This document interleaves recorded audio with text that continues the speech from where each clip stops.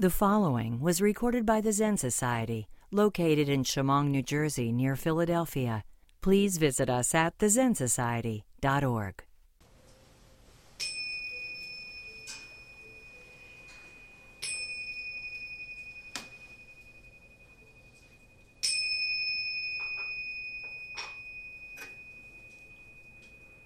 This Dharma, incomparable, profound, minutely subtle, pervading the entire universe, revealing right here, right now, is rarely experienced, even in hundreds, thousands, millions of eons. We can see it, we can listen to it, we can express and know it. May we completely understand and actualize this Tathagata's true meaning.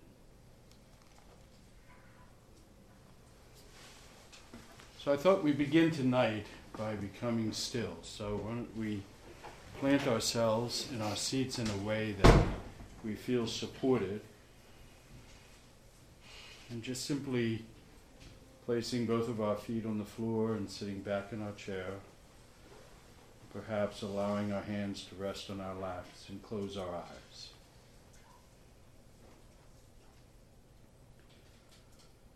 And just take a few moments to bring your awareness to your body, to bring your attention to bodily sensations, and perhaps the thoughts running in your mind. And just simply notice how you are feeling at this moment, this very moment, in this place, in this room, in the company of others.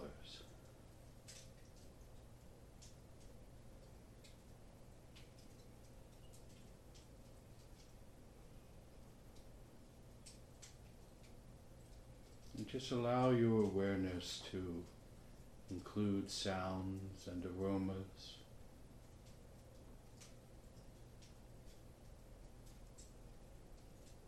Perhaps notice the warmth of the room.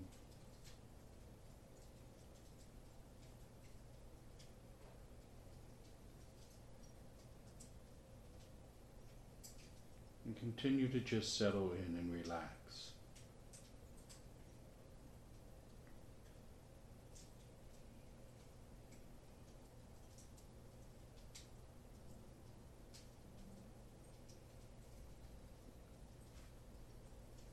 Now bring your attention to your breath without doing anything to it, without manipulating it in any way. Just notice breathing in and breathing out.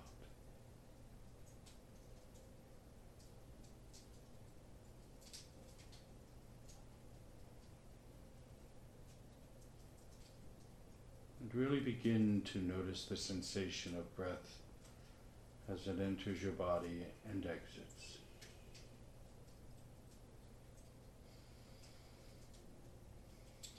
Again, there is no need to manipulate it in any way.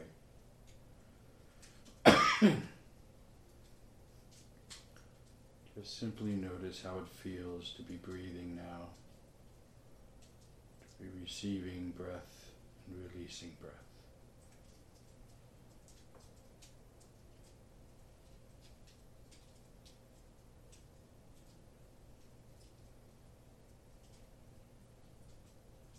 Now you can take a deep breath and hold it.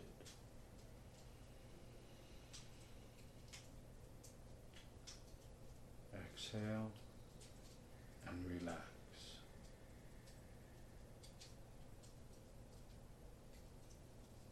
This time when we do it, again, be consciously aware of the sensation of breathing deeply and holding it for a moment before you release it, and the experience of releasing breath.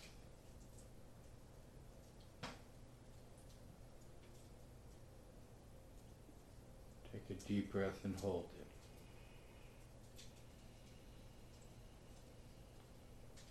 exhale and relax.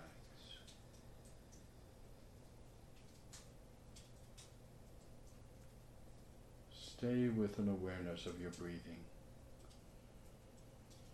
without excluding an awareness of all other sensations, the sounds in the room, how it feels, any aromas.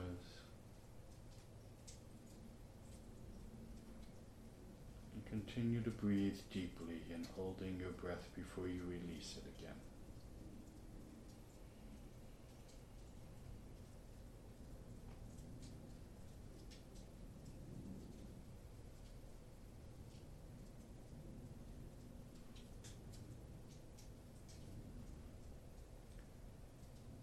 If you'll do that 3 times, just relax on the third and go back to your normal breathing.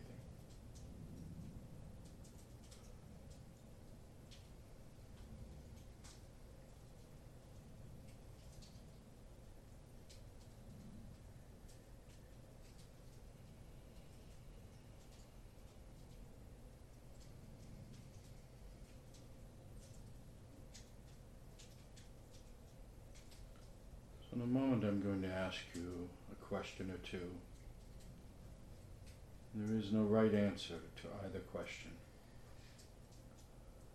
What is important that you notice the first thought that comes up for you. And just simply notice that. Let it go to be open to the next question, and simply notice your answer to that.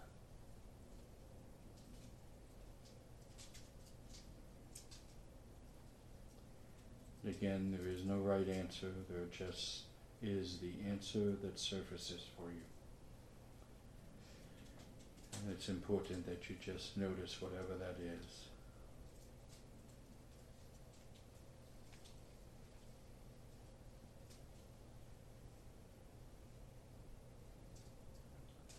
But for now, just continue to breathe slowly, comfortably. And again with each exhale, relax, relax, relax.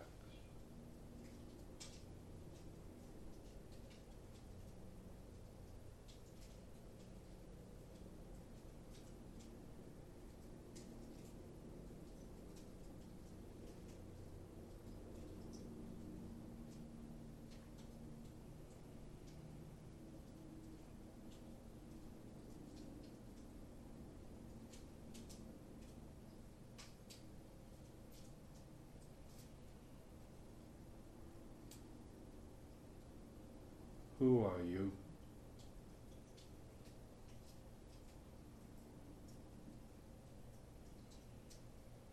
Who are you?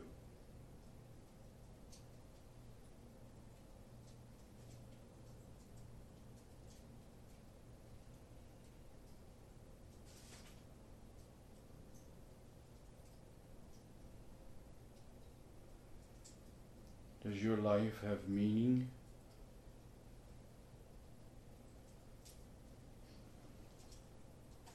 And what is that?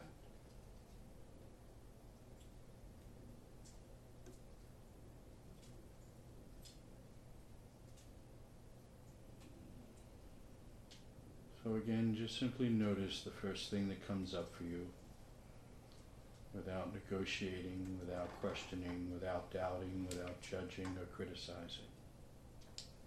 Just simply notice the answer to the question that I've asked. Who are you?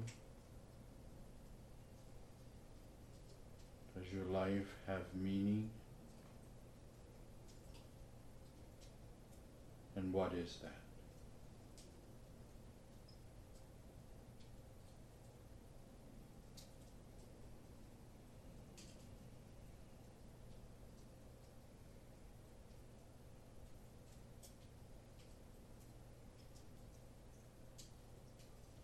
Try to retain your first answer before you begin to negotiate and try to change it. Just notice what that was. And continue to follow your breath.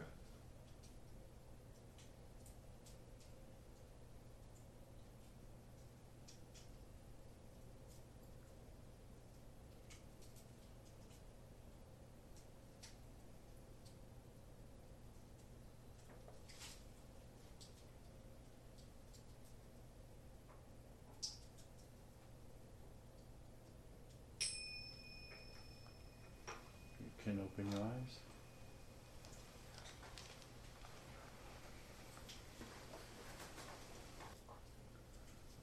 Underneath all we are taught, there is a voice that calls to us beyond what is reasonable. And in listening to that flicker of spirit, we often can find deep healing and renewal. This is the voice of embodiment, calling us to live our lives like sheet music played. And it often speaks to us briefly, especially in moments of deep crisis. Sometimes it is so faint we mistake its whisper for wind through leaves. But taking it into the heart of our pain, our discontentment, it can often open the paralysis of our lives. This brings to mind the story of a young divinity student who was stricken with polio. And from somewhere deep within him came an unlikely voice calling him to, of all things, dance.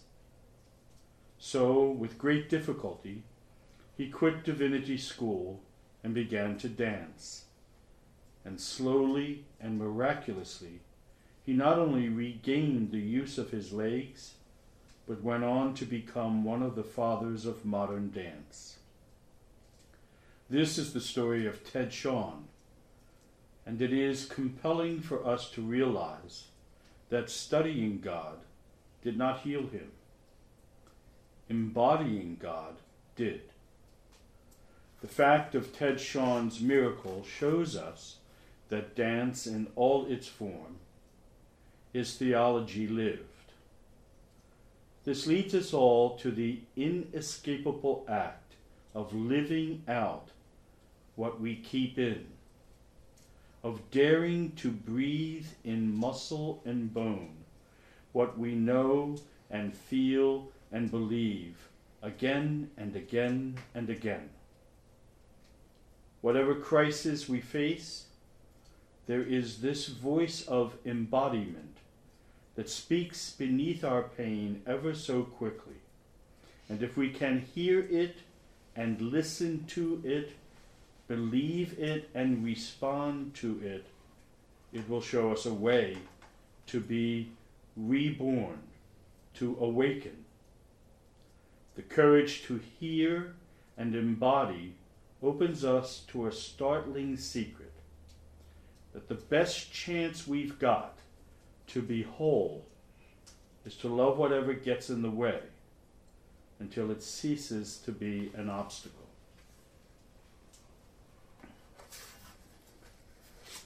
So often you hear me say that for most people, as a cultural conditioning, we tend to think of spirituality as a means of vacating our lives, most especially those parts of our lives that are difficult and that may even frighten us. Yet, authentic spirituality, true spirituality, is not a vacation, but rather a vocation. It is a calling to reawaken or to be reborn once again in the state of mind and consciousness we, every one of us without exception, were originally born into. At the moment of our birth, it is a fact, and I don't mean alternative fact, that all the evidence proves that we are born with both a conscious and unconscious awareness of who we truly are.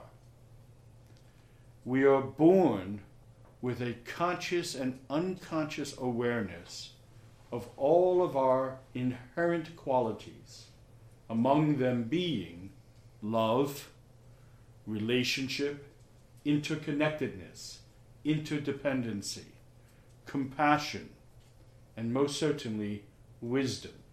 Often you have heard me say that at birth we bring with us an inherent hard wiring to not only survive, but to go beyond survival, meeting every single one of the challenges of our life with what I call all victorious mastery.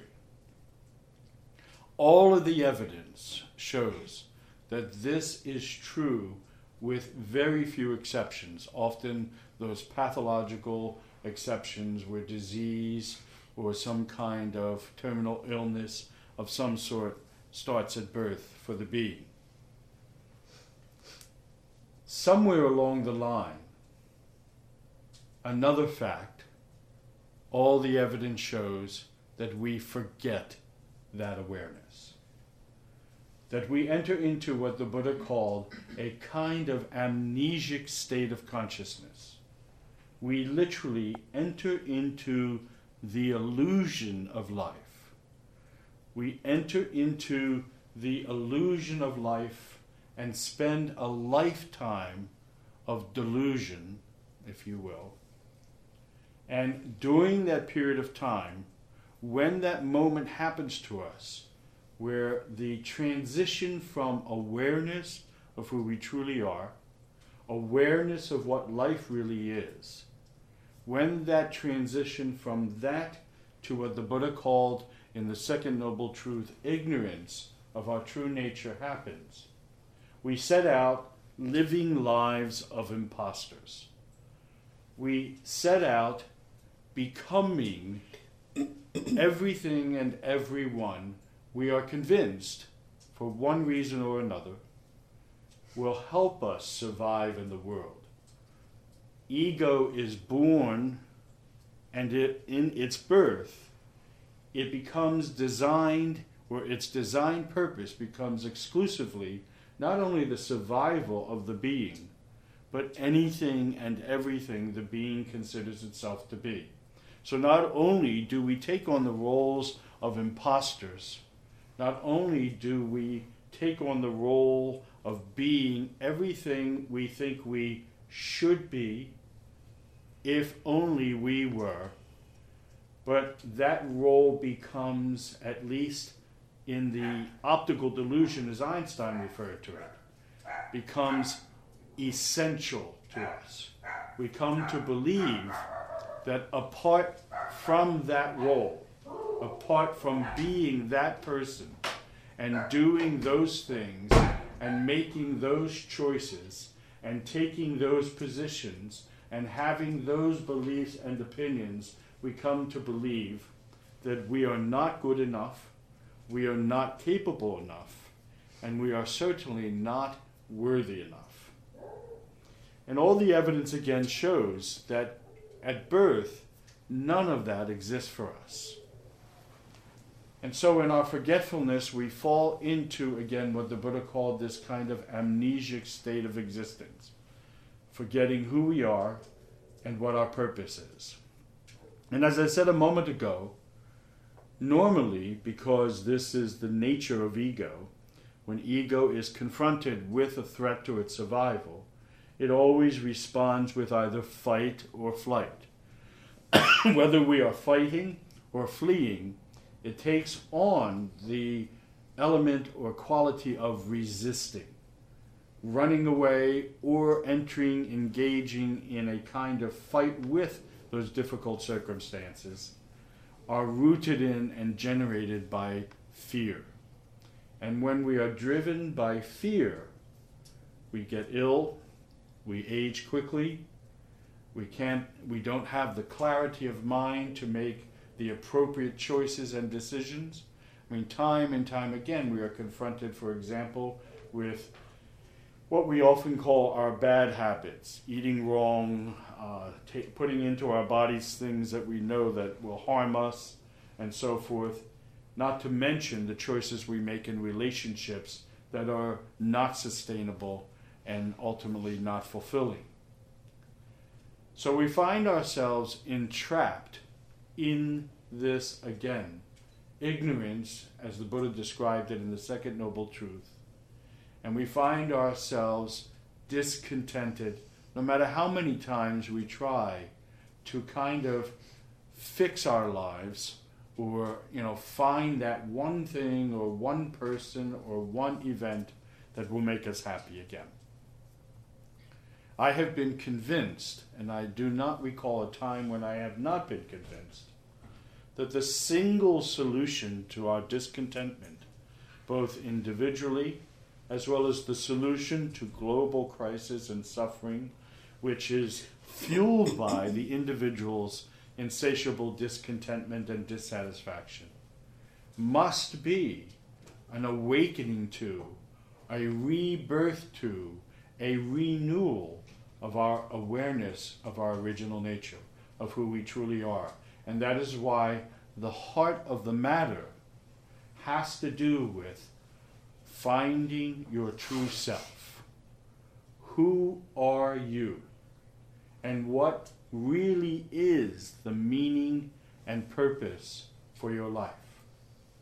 And we can take a look at spirituality, religious philosophy, including Buddhism, as well as science, to get a clue as to what that path looks like, as to what that means is. And both in science and in religion, we find the means to be exactly the same. And it has to do with what Einstein wrote about when he talked about this from, again, the place of a scientist as well as a spiritual being. And these are his words. A human being is part of the whole, called by us universe, a part limited in time and space. He experiences himself, his thoughts and feelings, as something separated from the rest, a kind of optical delusion of his consciousness. This delusion is a kind of prison for us, restricting us to our personal desires and to affection for just a few persons nearest to us.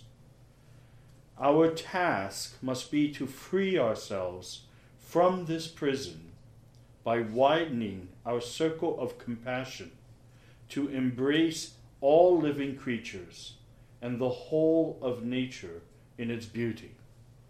And I want to begin with the end of his statement about the path back. And when he wrote this, he was addressing how to resolve, how to bring answers to the global issue of discontentment and suffering in our world. And he begins by telling us that matter, even though we may view it from a very linear position, seeing it as a global issue, is actually an individual issue. The world is made up of individual beings, individual human beings, parts of a whole. And that whole is only as good as its individual parts. That whole is informed by its individual parts. Now, in his words, he is saying to us and pointing to us a kind of visual of the answer to the question, who are you? He says to us that each of us are actually parts of a larger reality, parts of a larger being.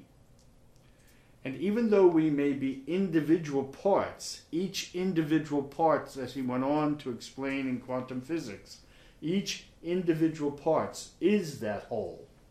It is not like the parts exist separate from, because if you were listening, he says to us that the delusion we find ourselves in, that amnesic state that the Buddha pointed to 2,700 years ago, he says to us that is the delusion that you and I exist apart from the rest, that you and I are separate from the rest. Einstein says to us, as the Buddha did and all the masters continually reinforced down through the centuries, that the truth of our identity is found in awakening to our interconnectedness with the whole and all of its parts. Therefore, when we ask the question, for example, who am I? The answer to that question can only be found, realized in relationship to the rest, and understanding that whole and its nature. Einstein says that we are part of a whole we often refer to as universe. In Buddhism, Buddha nature. In faith-based traditions, perhaps God.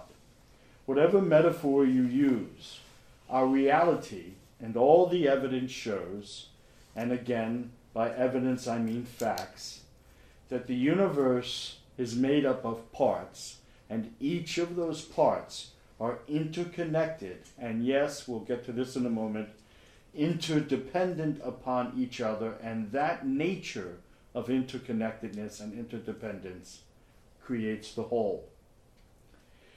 And at that moment of our lives that I talked about a few moments ago, when we fall kind of out of awareness of that reality, when we begin to experience ourselves as separated from the rest, that ignorance, as the Buddha defined it in the Second Noble Truth, is the cause of suffering.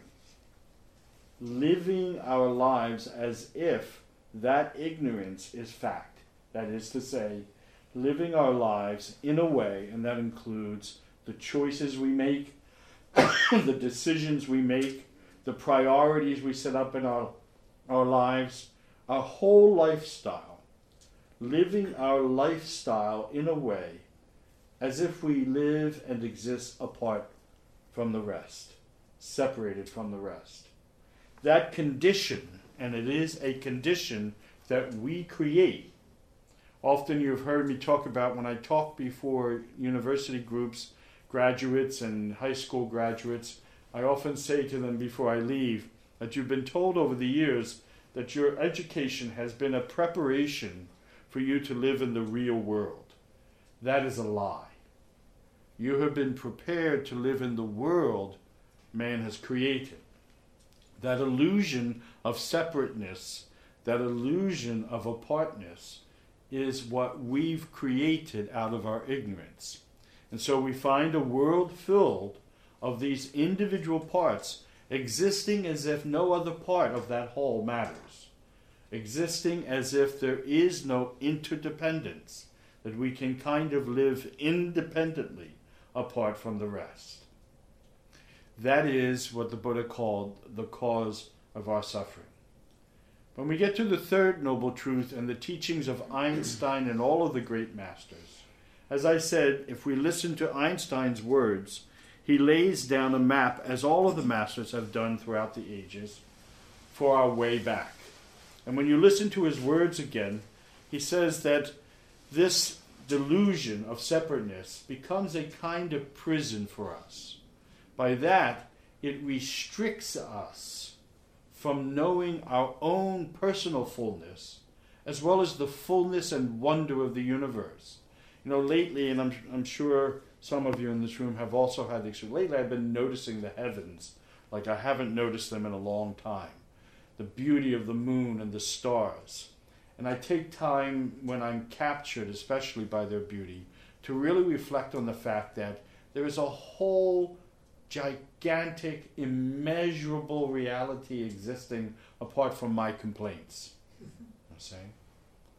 And every time we find ourselves trapped in this prison that Einstein refers to, he says that it restricts us from knowing the whole truth, the fullness, which is everything's really under control. And everything is working. And in the end, all is well. But you cannot know that when you find yourself again limited or restricted to your personal desires. So again, when we take a look at the teachings of the masters in Zen, as well as all of Buddhism, as well as the many great prophets of our time and messiahs and so forth, they all talk about this desiring. The Buddha especially spoke that desiring is the cause of suffering. Why? Because when we are in the mode of desiring, when we are in the state of wanting, my life to be this way, we are operating from that delusion. We are operating from that amnesic consciousness where we have forgotten that, again, it's not just about my life. It never was just about my life. Often I say to my students over the years, ego got you here, but it will not keep you here. So we recognize these desires, or this state of desiring and wanting and wanting and wanting, as a kind of, we'll say for the moment, natural part of our existence. By natural, I mean when you look at our conditioning, both culturally and socially, it's unavoidable when you marry that to the fact that we forget our true nature somewhere early on in our life. So he says, not only do we find ourselves in this kind of emotional and psychological state of restriction from fullness and wholeness, or at least the experience of that, but we find ourselves also limited in our relationships, or more accurately, our relating to others. We find ourselves having affections for a few. And he goes on to say, our task to free ourselves from this prison, and that is what he's talking about. He says it. Our task must be to free ourselves from this prison. And he goes on to explain how. By widening our circle of compassion to embrace all living creatures and the whole of nature in its beauty. And another way that one might say that is by widening our awareness of each of those individual parts and the whole itself. And that is the work of spiritual practices such as authentic meditation and mindfulness. Again, I started out by saying that authentic spirituality is not a vacation, but a vocation. It is a calling to wake up from a lifetime of ego delusion.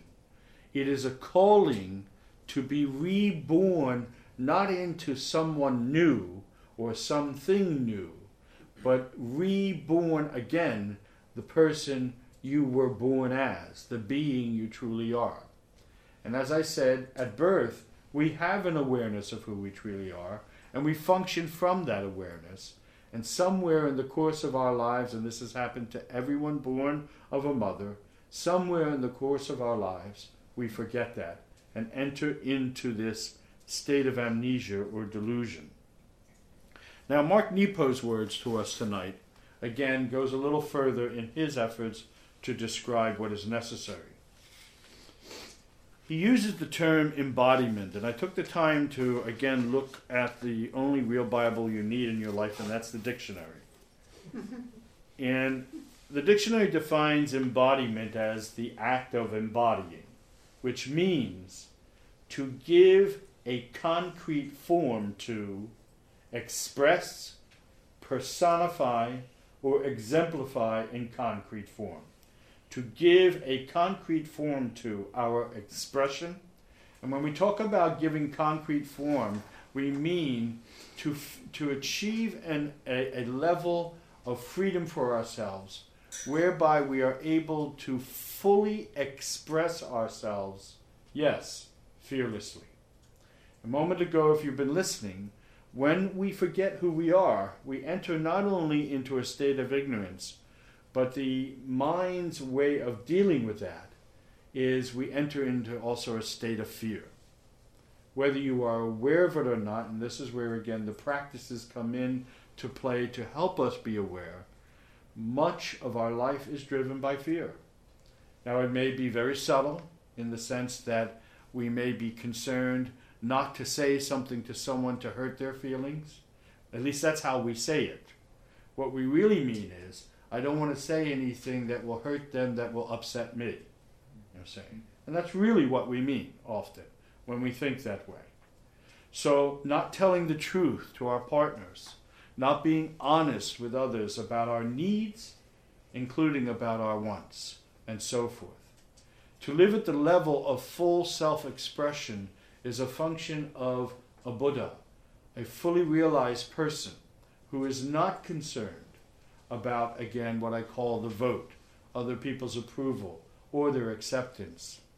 To live at the level of full self-expression is to understand that what is most important in this state of interconnectedness is that I am always communicating, which is the single most powerful tool of any sustainable relationship, the truth for me at the moment. What is really going on with me. He goes on to say to personify. Again, Nepo says to us, the preface he used I didn't read prior to the reading is, to know God without being godlike is like trying to swim without entering water. So, and in his reading, if you were listening again, he repeatedly talks about embodying freedom, embodying this. And again, to embody means to express it, to personify it, to make it a personal expression. And this is where you often hear me talk about authenticity. I am convinced, and continue to be more and more convinced, that the problems of our world are not going to be resolved until we get about the business of creating sacred spaces, community for each other, where all the individual members of that community can rise to the level of full self-expression, full personification of their true nature.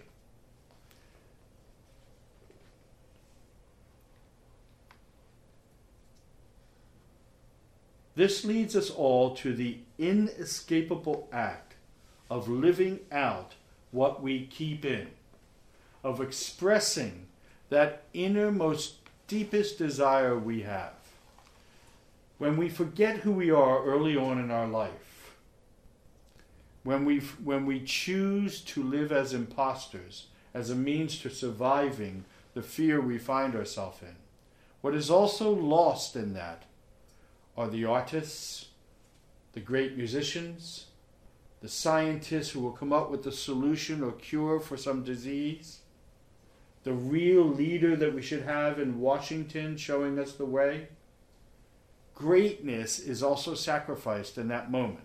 And this is what he is talking about when he says, this leads us all to the inescapable act of living out what is kept in, or what we keep in, hidden from others out of fear of disapproval, out of fear of, again, not being loved, not being appreciated, all of those things. And we learn that. Again, I often use the example, as funny as it may sound, that when we were infants, we weren't afraid, we were not embarrassed when we pooped our diapers. We were not embarrassed when we threw up on our parents or some other people. We were not embarrassed or regretful when we behaved in ways that annoyed them and woke them up at the middle of the night. We learned those emotional responses to life situations as we went on.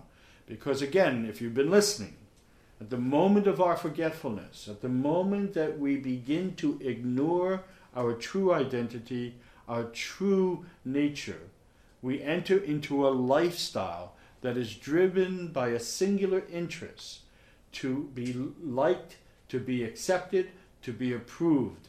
Because early on, we are taught from early on in many different ways by multiple different sources that if you want people to like you, and wanting people to like you seems to be the prize for everyone, you need to be, you have to act, you have to talk in this way. How's that been working for you? And we need to be serious about that question. How many times in your life have you had the experience of this kind of real joy, where you felt complete and well and whole? And I will ask you what was going on in that moment, and you really don't have to tell me, because I can almost guarantee that what you will tell me is that in that moment where you felt whole and complete and joyful, you were somehow involved in, again, this state of doing what you loved, maybe, doing what made you feel whole and complete. And that's synonymous with what I'm talking about tonight. Living authentically, from our true nature and who we really are is the source, the solution, and the means towards the happiness we all seek. Without full self-expression and without authenticity, none of that is possible. We continue to be dissatisfied, and our world continues to live in a state of crisis. The world is in constant fear all the time. Think about it. Just listen to the news. Everywhere you go, people are concerned about what's going to happen, I say. And this is the world that we have created. Nepo goes on to say, daring to breathe into our muscle and bone what we know and feel and believe again and again and again. There is this voice of embodiment that speaks beneath our discontent ever so quickly. And if we will listen to it, respond to it, and live by it, it will show us a way to be reborn. It will show us a way to be reborn. Now, what is that way? And again, all of the masters have shown the same path, have shown the same prescription. To live authentically, again, the Bible says, not false or copied, genuine, real, representing one's true nature, true to oneself. Representing one's true nature, true to oneself. So when we approach the question of identity, and I talk a great deal about a phrase I coined many years ago called the principle of identity. The principle of identity teaches us that when I am living honestly, true to my priorities, true to my code for life, that is the source of my power to meet life. That is the source of my fulfillment. So, again, how do we achieve that? How do we get back? How do we awaken to our nature? How do we become enlightened? And by becoming enlightened, I mean, again, aware of our original enlightened state. If Einstein's words are true, then the prescription says to us that each of us are a part of a larger reality. It goes then that understanding that reality, understanding its nature and its design purpose and how it functions, can be a means back.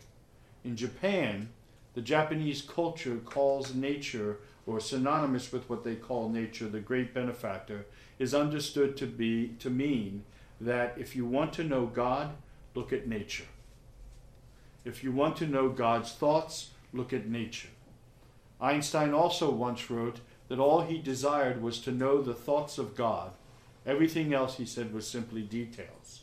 And for him, it was his quantum physics path, but Einstein was also a spiritual being, and his spirituality was integral or integrated in his scientific life. So he, as a scientist, looked at the details of nature, just as the true pilgrim of spirituality seeks to know intimately the natural world. Zen has had since ancient times the tradition of integrating the natural world into their monasteries purposefully, integrating the various practices such as Chanryu, the Japanese tea ceremony, into the natural world and the natural world into it. You cannot be spiritual apart from nature. You cannot understand not only the universe, but yourself as well, because all the facts, all the evidence prove that you and I are a part of nature, that we share its same rhythms, and we share its same impermanent qualities, and so forth. Therefore, striving to understand how the forest is operating from moment to moment is essential in trying to understand how we need to operate from moment to moment. And one of the overwhelming qualities and characteristics of the forest, when you take a walk in the forest and you are open to learn from it, what is profoundly present about the forest is sometimes referred to as its ecological systems. When you take a look at those ecological systems, they are a active, living expression of interconnectedness and interdependency. The forest lives from the awareness that each individual part of the forest, whether we are talking about the great pine trees in the pine land down to the small weed on the lawn, is interconnected with the rest of the forest and contributes to the benefit of the whole forest. So, when we attempt to find our way back, we must remember, and this is one of my oppositions to the culture of spirituality in the West. Once again, when we use the spiritual practices, whether we're talking about meditation or yoga, just to somehow appease our egocentric discomfort and desires, we are not operating from authenticity. We are not operating from a place of interconnectedness. Our spirituality is, again, not for ourselves alone. And that is where community is so essential. Being part of a community, bringing your gifts that you brought with you at birth to the community for the benefit of the community is a reflection that we find in the natural world as well. In the natural world, no part of that world takes more than it needs and always replenishes what it has taken by their behavior and by their living in harmony with the impermanency of the seasons and so forth. There is a natural awareness of interconnectedness that we humans exclusively bear the ability to even operate out of. And when we do, as we are witnessing now more than ever before, we not only harm ourselves, but we are killing the whole. You see.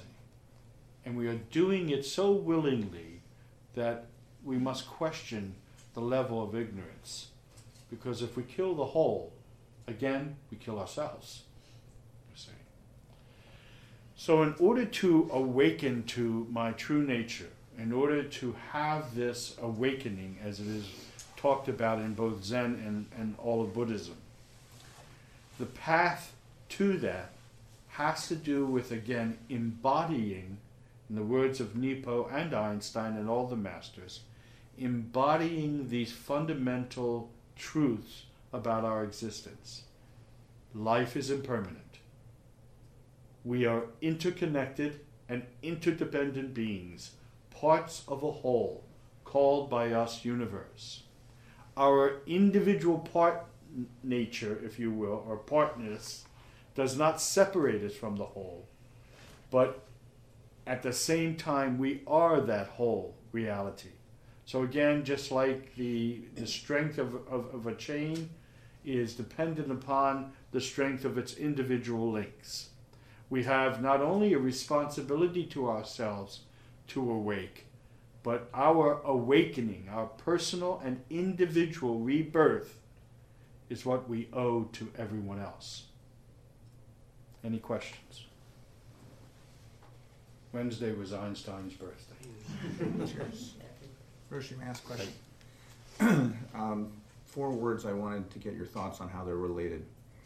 Self-expression, as in the form of the dog. Anarchy, code to live by, and conditioning. Because it seems to me that the idea is that if we were all self-expressive in an uncoded way, but is that conditioning? I mean, how does that relate to anarchy? Well, I think you answered that piece for yourself, whether you knew it or not. You talked about expression. Then you just used the term self-expression. If I'm expressing my true self, I cannot act without a code. I cannot engage in anarchy, if you will. So this true self expression is what I'm talking about. When I'm expressing myself from that place of my true nature, not the self that I have become, that desires and wants, resists and flees from. We're not talking about the self we think we should be or the self we have even become. We're talking about, again, one's Buddha nature.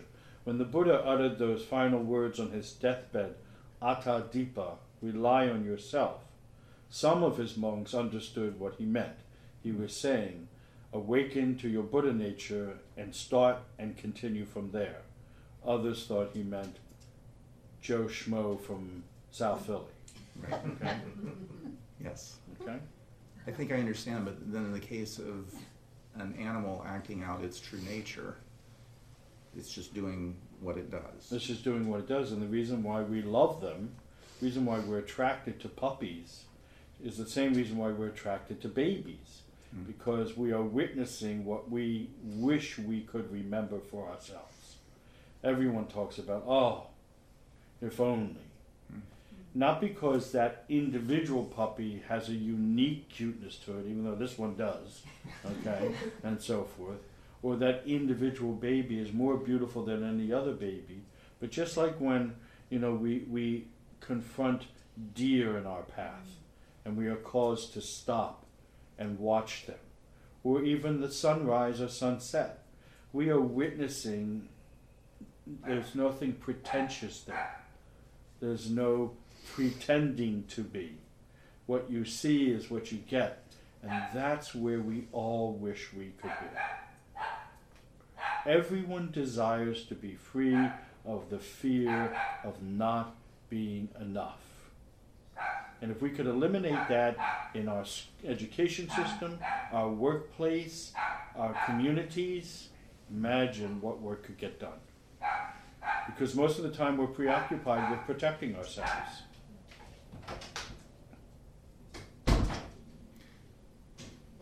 Okay, Roshi, I'm not sure how I would see a room full of 30 children all acting out as if they were themselves. What kind of coordination and progress Well, would the you're world be able to presuming make? that all or any part of that group of children haven't forgotten yet. Haven't forgotten. Right. Okay, I guess what I'm arguing is it necessary to have some of that conditioning in order to work as a group and make progress, because it's a code that you have to conform around. Well, again, I think. Let me see if this discussion is being thwarted by semantics or not. What I'm talking about, for example, in Zen, as you well know, there is a necessity for discipline and a code of ethics. The Zendo etiquette, for example. Okay, and just like in the tea ceremony, the teacher trains the student in a disciplined way to create the environment, to make the bowl of tea, to serve it this way. Once the student has achieved a level of awareness of the spirit of that ceremony, then he or she is free to express themselves, perhaps by changing the environment this way or that way. I've been in the company of tea masters using coffee, for example. Okay? And so, yeah, if by conditioning, again, when we talk about conditioning, when I use the term conditioning, I'm talking about those lessons in society that we learn to be concerned about not behaving this way or that way to lose the vote or gain the vote. Okay? That's what I'm talking about. If we're talking about, yes, in a room full of children, okay, that have forgotten or are on their way to forget, because it happens to all of us. I'm watching it in Katie, for example, happening. That's where the role of the parent, yes, is to inject into the environment discipline, okay, with required conditions for behavior. Yes. But the purpose behind that is to not put the fear of God into my daughter's life. Okay? The purpose behind that is to help her find herself in that. All of the great artists, every single one of them, whether we're talking about Picasso or Michelangelo, they all had a mentor or a teacher or a master who refused to allow them to act independent of that particular mode of art at that time. Okay? Until they created their great masterpiece. So yes, I think we're both saying the same thing. There is a period where discipline, if that's, you use the word conditioning, is necessary. But again, the aim of the discipline is to awaken us to that level of full self-expression. And by self-expression, I mean our true self, our true nature, which I need to talk a little more about now, because when ego hears that, it hears it to mean everything it's not. Okay? All right? Yeah. Thank you, Roshi. Thank you. So, for example, I asked you who you were. Now, I don't care what you said. You don't have to tell me, because I'm going to tell you whatever it was, that's not it. Okay? The dog, if we were able to get the dog to do anything else but bark, such as speak English, I'd be a millionaire. And we would possibly hear the dog again say to us, or maybe not, because perhaps language is part of the problem. In fact, in Zen, language is part of the problem, because where I'm going with this, we can know who we truly are. We can express it, such as the artist with the brush or the hammer and chisel, or the dancer, such as in Tim Shawn's life, and so forth. We can express it perhaps in writing, some kind of artistic, creative way. But the moment we call it anything, we are back in the conditioning that is that prison Einstein talked about. Einstein described the quality of scientific discovery with one word. Does anyone know what that is? All. He said, I can know the thoughts of God, but don't ask me to tell you what they are. You see? And in Zen, again, the masters have said, you can know who you are. You can experience it within you, and you do.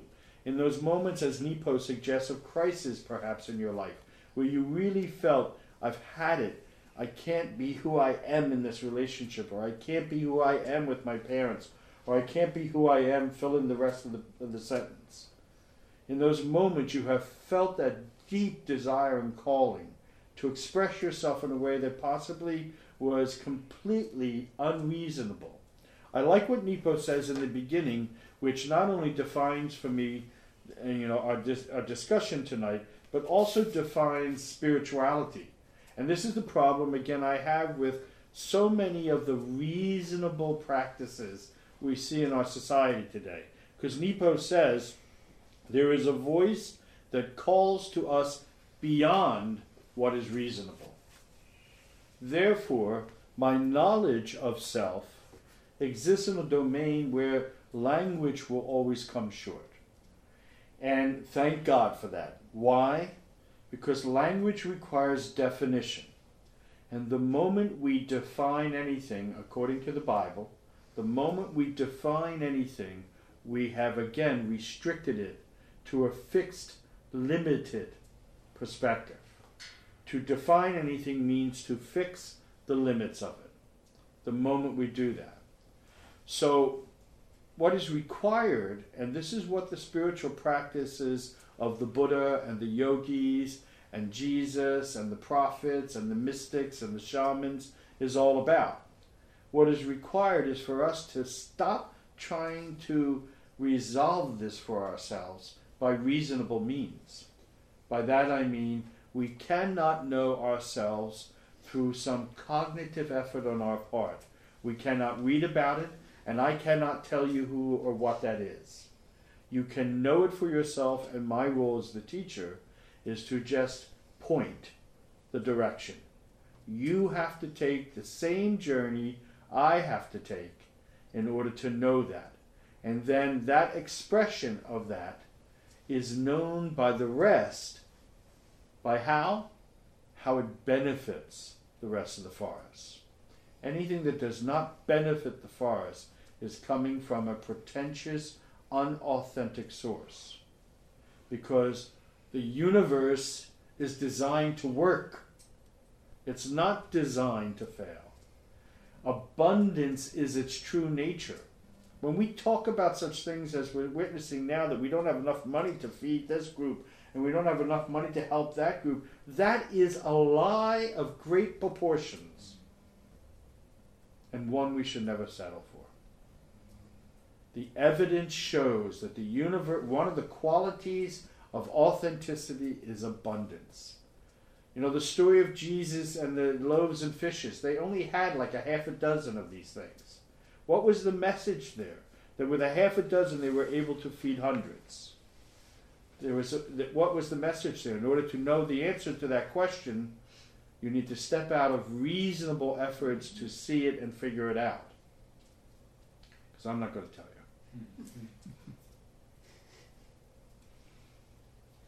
Roshi, during the era of the Buddha, did he ever attempt to be persuasive amongst the warlords of all the clans? None of them. And was he at all effective? He was effective with the people who opened their hearts and minds to learn for themselves. No one else. The role of the teacher is one of a seed planter. And again, I think of Jesus talking when he says, you know, the kingdom of God is like a seed. I throw it out. Some falls on stone, some falls on fertile ground, some falls among weeds. And that's none of my business. Okay? So that's why I hear him say, the poor you will always have with you, because you will always have greedy people with you. You will always have people who refuse to wake up, refuse to see this. The people who hoard the gifts and create the delusion of lack know there's abundance. They know it. They just refuse to let you share in it. And we need to stop making excuses for that behavior. It is what it is. And back to your question, in his time, he made no excuses for the warlords. He didn't bother even trying to convince them. Okay? Hi. Hello. So good to see you. Yes, Roshi, with apologies to our Republican members here tonight. I don't apologize. And I'm only bringing it up because you brought it up. I am pained and outraged by a leader who is the antithesis of the teachings that you espouse. Janet and I have gotten involved with some organizations to do something rather than just be outraged. Any advice you can give to me as I struggle with daily outrage at the words and actions of our leader? Yeah. And I've been writing about this on Facebook and some other sources. When we go back to what Chikyo raised, this code, okay? You who are on the road, especially on the road to try and make a difference in the world, must have a code that you can live by. So I always come back to something that a very, very dear friend of mine, an 80-some-year-old nun that lives as if she's 18 and so forth, at lunch when I had gotten very sick with my heart and lungs situation. We had lunch together in the diner, and we were talking about some of this stuff. And she just looked up to me from the table and she said, Roshi, remember, we're not to be daunted by the suffering in the world. And what she meant by that is we need to do something about it, but don't let them get to you. Don't become like the Romans. Okay? So, again, that need to find time. This is all part of the spiritual practices.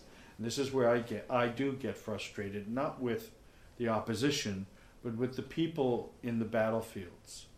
You cannot meet this battle efficiently, effectively, in any way if you are not taking care of yourself in a way in order to go into the battlefield. Every soldier must retreat from the battlefield and use that period of time to replenish, to reinforce, to re-enter. Okay? So, meditation,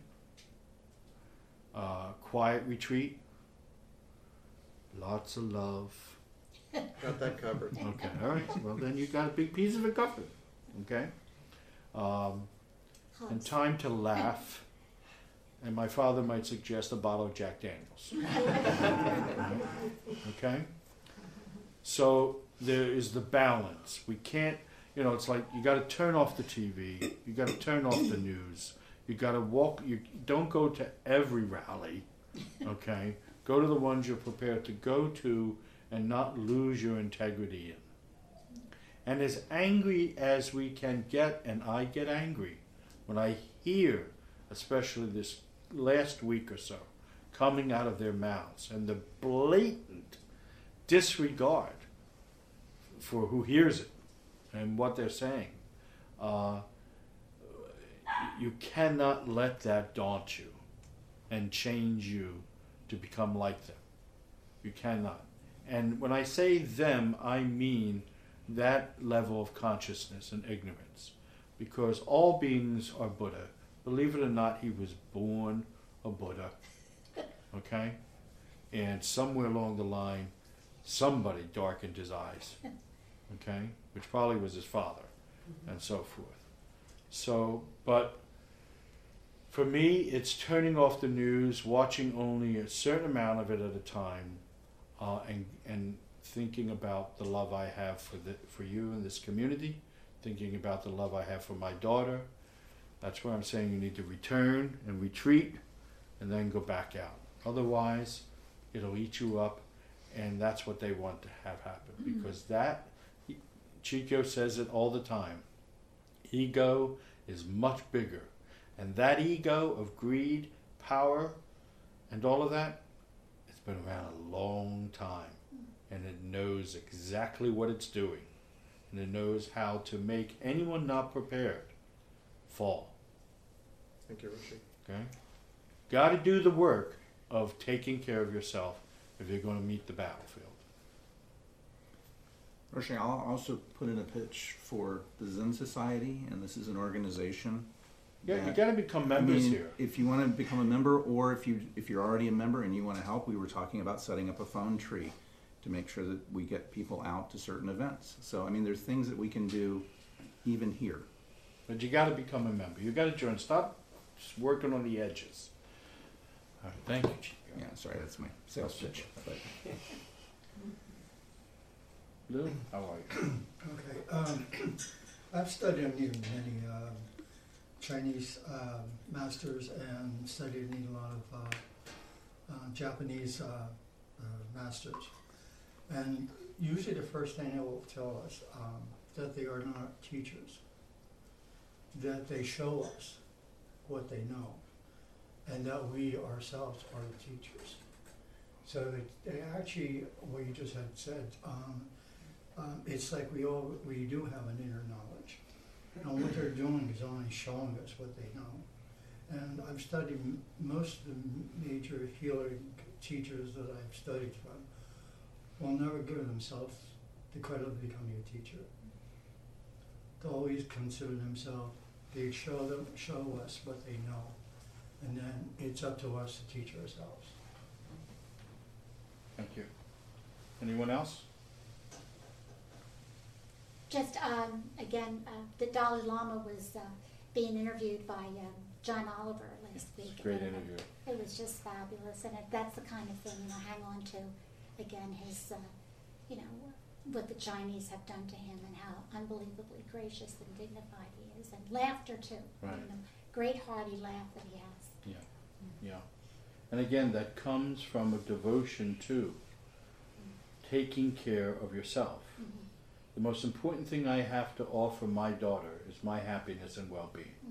Most important thing I have to offer students, each of you, is my ability to be here and do this. So that, probably, and this was in Cinnaminson when we were there, maybe it was Riverton, I can't remember, but Sumiko was here, she would remember, because she always reminds me.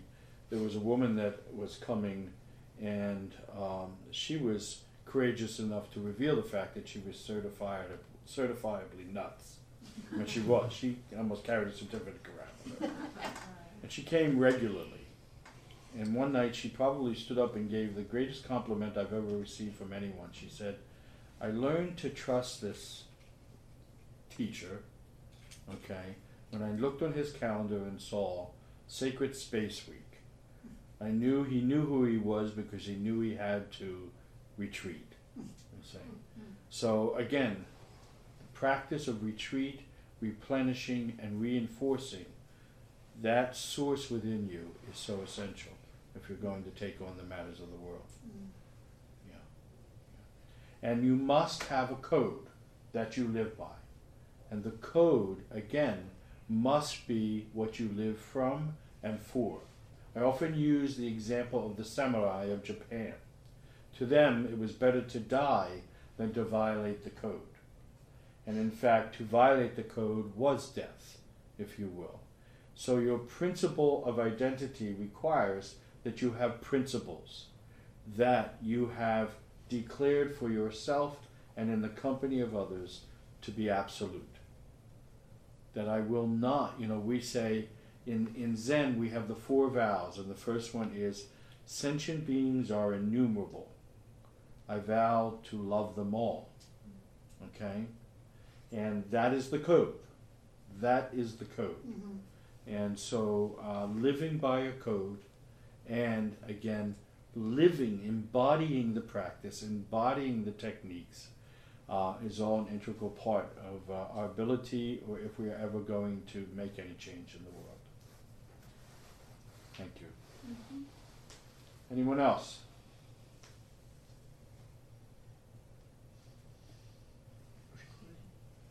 Hi. Hi. Lenny. I have a friend who passed away, Bill, and when I would feel attacked by someone or feel threatened or upset by something that someone had done that affected me in some way, he would say to me, Lenny, you have to realize they're not doing something to you, they're doing something for themselves. And that's hard to think about, because sometimes you think what they're doing for themselves is at your expense, that they're actually getting pleasure from making you suffer. Yeah. So that's how I try to wrap my mind around that, but that it's coming from something within them that has nothing to do with me. And that is true. You can take, and that's great wisdom. Your friend knew what No, Bill. what he was talking about. Yeah. That is true. You can flip that over and use it in many different examples, such as when we talk about this in relationships, when people are in relationship and they're bringing to the relationship their desire to be fulfilled in the relationship, they don't even see you. Okay? So when we often get offended by their behavior, because again, ego translates that to be an assault or an offense, what we miss is exactly what your friend Bill said. That they don't even see you. You're not even part of the equation. These people making decisions now in Washington, they're not including the poor, the elderly, the sick in the equation. They don't even see them. How can you see suffering and not act for the benefit of suffering? I like that. Thank you. I'm going to use that. Your friend's dead? Yeah. So I don't have to worry about copyright. No. he was he read a lot and everything, so who knows where he learned it. Yeah. I don't think he invented it. I'm only teasing you. That's my fun. Thank you. Okay. I agree with Lenny. I've always looked at it in terms of when somebody does something, it's never about me. It's always about them. But when, then you flip that around and you go, then what can I do about that? And I guess. And what do you you're mean saying by is, about that? About that, what do you mean about if it's that? someone important in your life, let's say it's your sister. Is that who she's talking about? And we're talking. And they are doing things, and I can look at it and say, this really is about them. Maisie, This has really, go ahead, this has nothing to do with, the door. oh, He's trying to stay warm, slide the door. Oh, no, I'm actually. His hand Oh, just has okay. to My back hurts. Okay. I have to. Close it anyway. So I can look at it and say, this is not who I am. Whatever they're doing has nothing to do with me, and they're not really even seeing me. And you can say the same thing about Trump and all the people surrounding him. They're not seeing the poor, the sick, the elderly, whatever crap Most of they're the doing nation. at this point. What do you do? Is there anything to do about that? Because you can't make people see. You can't force them. So I'll answer your question, short version and the long version. The short version is no. There's nothing you can do, and there's nothing to do. Because the desire to try to change them is coming from an egoistic perspective. It's coming from that place of fear. Again, if you've been listening tonight and all the other times, when you awaken to your true nature does not require the vote of anyone. That dog in the other room does not care if she's barking or not. Doesn't even think of it a moment. When she first came home and she was peeing and pooping everywhere, she didn't get to care about that. If she did, she wouldn't have peed or pooped. You see? She was just doing what she does and what have you. My job, if I want to be in relationship with her, was to learn how to live my life with a dog that has finally stopped, but was initially peeing and pooping all over my territory. Okay? See what I'm saying? Which sometimes that's how it feels with relatives and friends when they're at okay? They're marking their territory. Okay? And that's all they're doing. That's all they're doing is marking their territory. The simplest way is to have no territory. To be free of boundaries, is the simplest way to deal with it. To be free of boundaries. Yeah, to be free of As opposed boundaries. to have a boundary and Yeah. say, Right. you will not treat me Yeah, this to way. be free of boundaries, which means that, again, keeping in proper perspective that their behavior has nothing to do with you. Nothing to do with you. The only way Jesus could suggest forgive, 70 times 70 was because he was aware of that fact.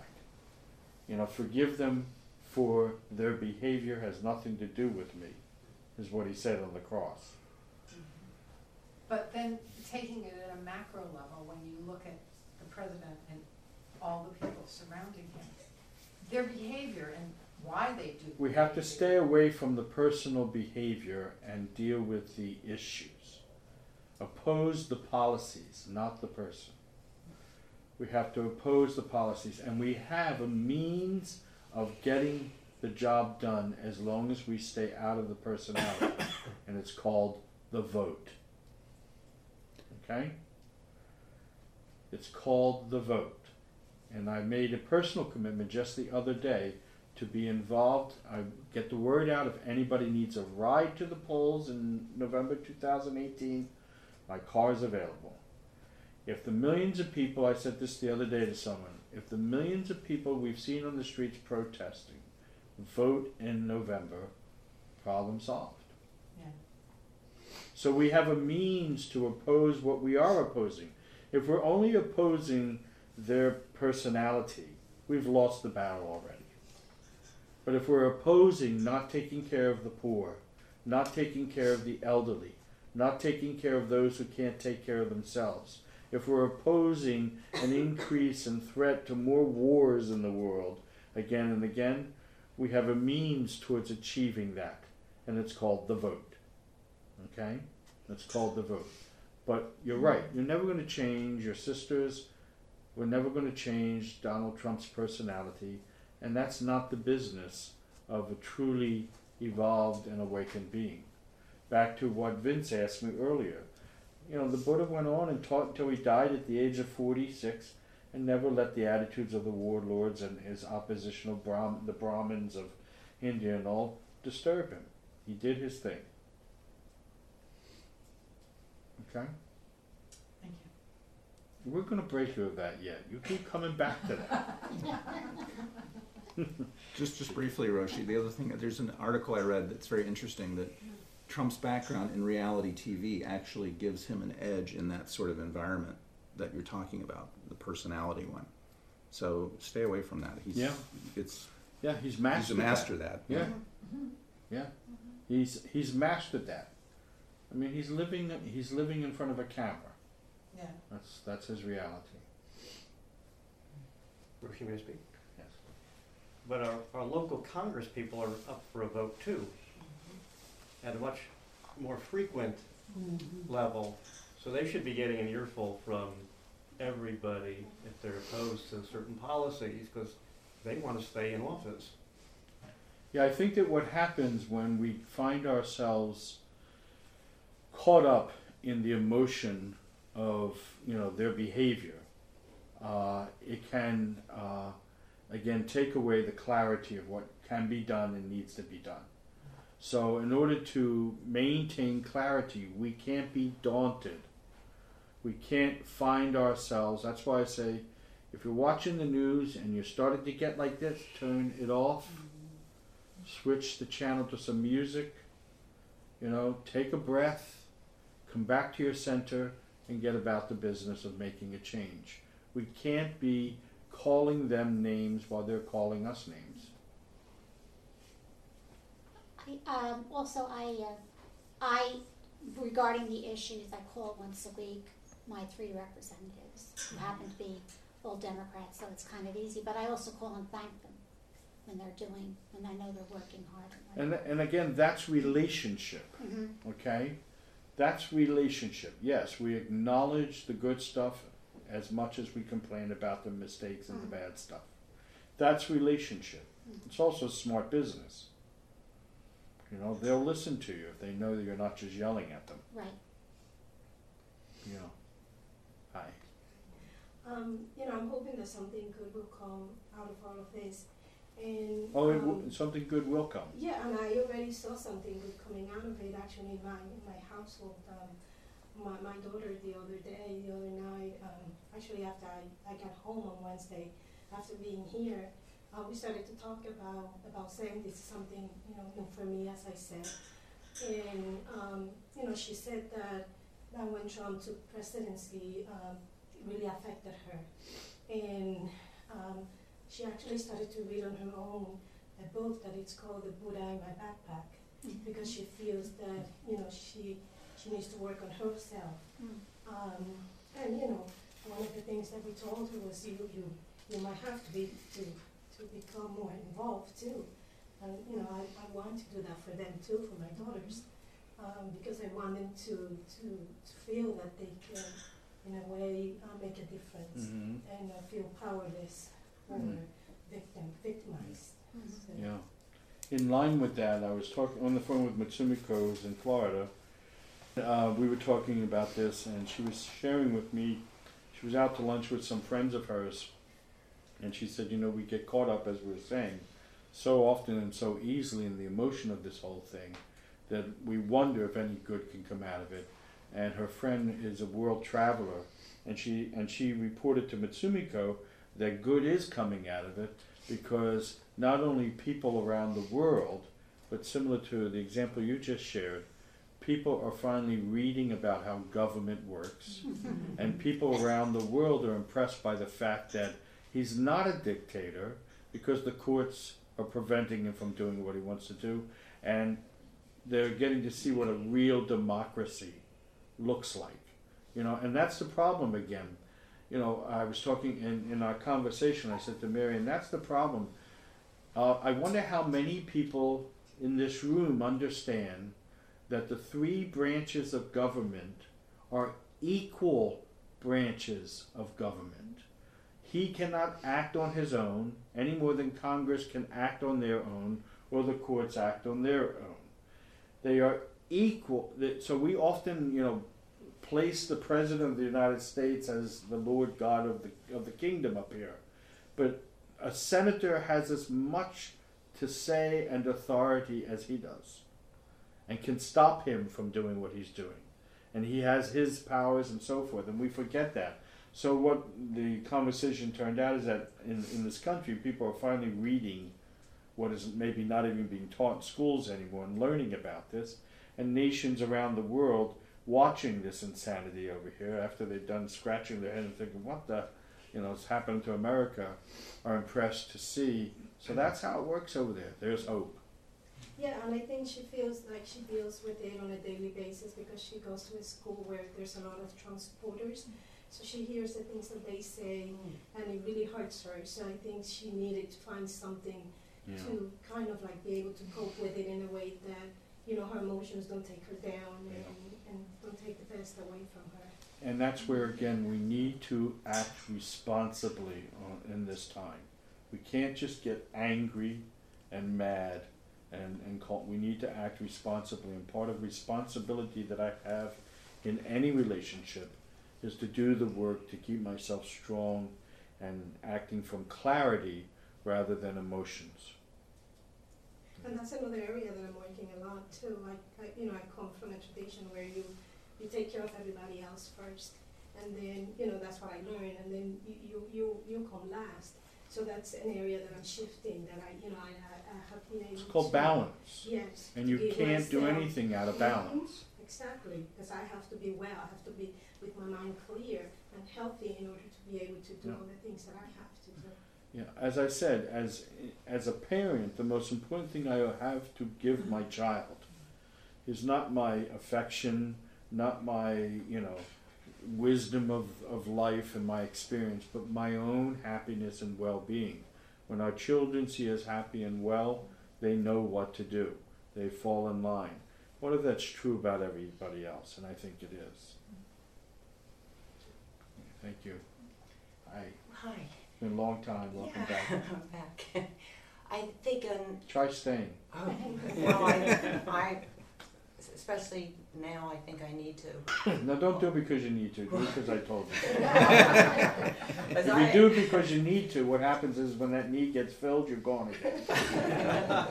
That's true. I mean, I haven't been the same since the election, but I mean, I have every day I'm waking up not feeling something's wrong. I feel something's wrong every day. But as far as something good I have seen, when I went to my first protest, I've become an overnight activist like a lot of us. I know who senators are, Congress people, all these things. It's amazing what you learn in this time. But when I went to the Martin Luther King protest, which was the first one I went to, I really saw something there when everybody was on stage, the different people were speaking, and there was a rabbi, there was Black Lives Matter, there was, a representative from an LGBTQ group, and what this pastor, who was a black pastor from the church that kind of put this on, he said to everybody, we've got to take care of each other, and including immigrants and Muslims and the Mexican people who were spoken about in such a horrible way. And he said it's not just one group anymore. We all have to take care of each other. And what I've seen since is a lot of that, and especially at the protests and at the groups. People are coming together. And I don't know if it's enough to fight him, but there's been a lot of victories, small victories, that I've seen through this journey, with 2 Muslim bans overturned and, some other things too. And I think the people coming together in a way I haven't really seen before. Maybe that's something good that in the end can win out. And also I think just anything you want to, you want to go further and do, I work with an immigrants group called New Sanctuary Movement in Philadelphia, and there's a lot of reaching out you can do. And something I heard recently was somebody said, you know, go talk to a Muslim person in their mosque, or, you know, reach out and see people for who they are. And I hope, if anything, maybe it's that universal love will win out. But there's a lot of coming together that I've seen. And again, pretty as strong. I suggested to you personally a moment ago, my concern is that coming together is rooted in something more than a current need. Okay? Because we'll come together like we did on 9/11 to help, and then so many just forget that afterwards. And what sustains that, again, comes back to what I've been talking about. Each of us individually cultivating the ground to become more aware of that voice underneath all of our understanding of what needs to be done. The quiet is essential. The quiet is where we get to hear that voice that is crowded out and, you know, and pushed down by all the noise. When I'm often asked, you know, 42 years it has been for me now, and I'm often asked, you know, what is it I like to do the best? It's the early dawn sitting. And you often hear me, you know, say things like, well, nobody comes. And lately I've noticed that I'm sitting hoping nobody comes. And because for me it's becoming quieter and quieter. And that is where I find refuge. I find refuge in getting quiet, because that is where we hear the voice. And I worry that, again, if the crowds that we see, and all of that is a wonderful thing, you know, everything we've mentioned tonight, people taking time to learn about the government, people calling, like you said, I mean, we usually know we got people in Congress and that's it. All of that is a wonderful thing. But again, if it's not rooted in making a real change within ourselves, changing that person who never called their congressman in the past, never even considered going to a mosque. You know, talk about conditioning. I mean, I grew up in the Catholic Church in the time where you had to bless yourself passing a synagogue. You know, remember that? You know, where if you stepped into a synagogue, you were convinced that God was going to shoot you dead with lightning and what have you. So, you know, all of that is important, and if we can get back to it for a moment before we close tonight, this path to, again, this discovering oneself is the means that, you know, Howard asked about moments ago, and we have been talking about since then. And that is, the path is your personal, individual commitment and code to be committed to your own personal cultivation of the ground and the nurturing of that voice within you, so that it becomes clearer and clearer and clearer, that you can hear it everywhere you go, and not just in the silence, but you must begin in the silence. And not only the silence that is achieved on the cushion with serious meditation training, but the silence in learning how to, where'd she go? Where's Nancy? Right here. Learning how to be quiet, not worrying about your sisters and their behavior with you. Learning how to, even though you know you have the right answer, maybe not offering it. You know? Because what happens on the cushion is that you become, as Dogen Zenji said, another Zen master and great teacher, what happened on the cushion is that, as he said, you get familiar with ego in a way that you know that you are able to know the difference, which is what mindfulness practice is really about. Mindfulness practice is about becoming so keenly aware that what's motivating me now is ego or not. And the way you become intimately familiar with ego and how it's operating with you is in the silence on the cushion. Because ego, while you're on the cushion, is banging and making noise, and you get really familiar with what it looks like and sounds like and smells like.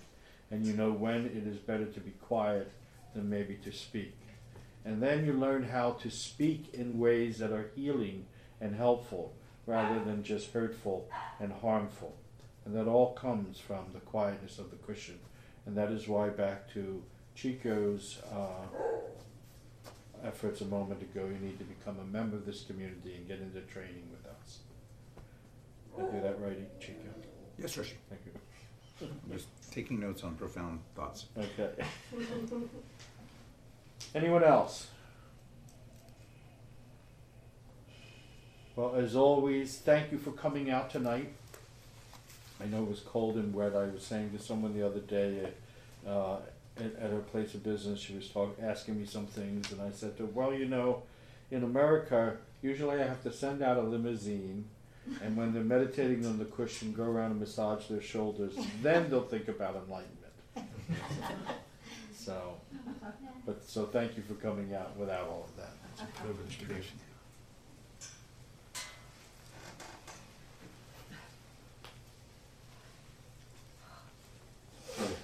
Massage will get you anything. See?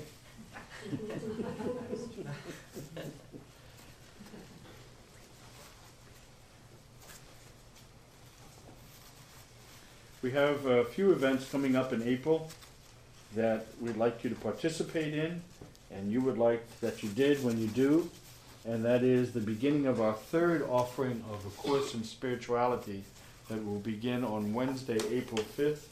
And information about that course is on the website.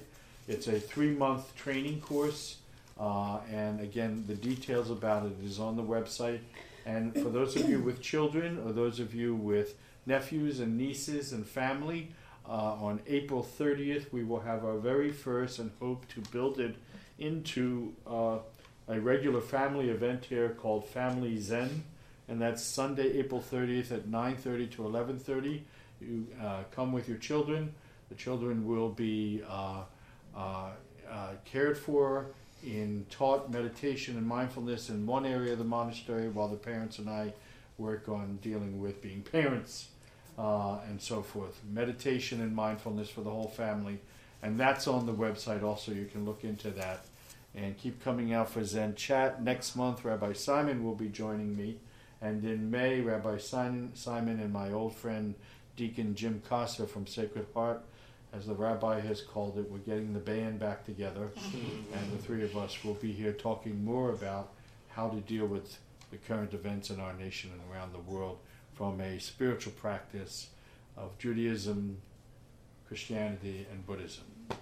So visit the website. Everything's on the website. Become a member tonight, and I'll see you next time. Roshan. Did I cover everything? Yes, you did, Roshan. I was going to also just plant a seed since you're going out as far as May, especially members. We'd really like to have you here for Jukai, and that's in mid-May. Jukai? Jukai is 3, and let's see, there's one here tonight. Yeah, 3 members will be receiving the precepts and be initiated into the lay monastic community of the monastery, and that is May 13th, I think. May 13th. In the afternoon, it's a very beautiful ordination ceremony. Come out and see that with us, and just express your support of those who are working hard for that to happen. And in December, after the rabbi goes through Jukai on May 13th, we are going to ordain our first rabbi here. See, we are an integrated, inclusive group of people. Only people that have a harder time getting in are the Republicans.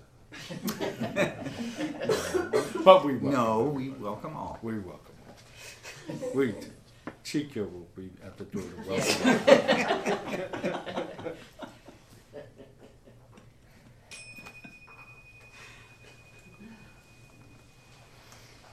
Everyone please rise.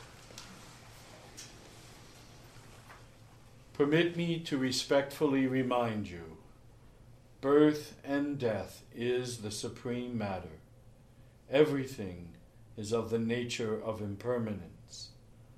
Gone, gone, forever gone. Opportunity is too often lost. do not squander your life. I see a safe journey. I see a safe return. Good night. Good night.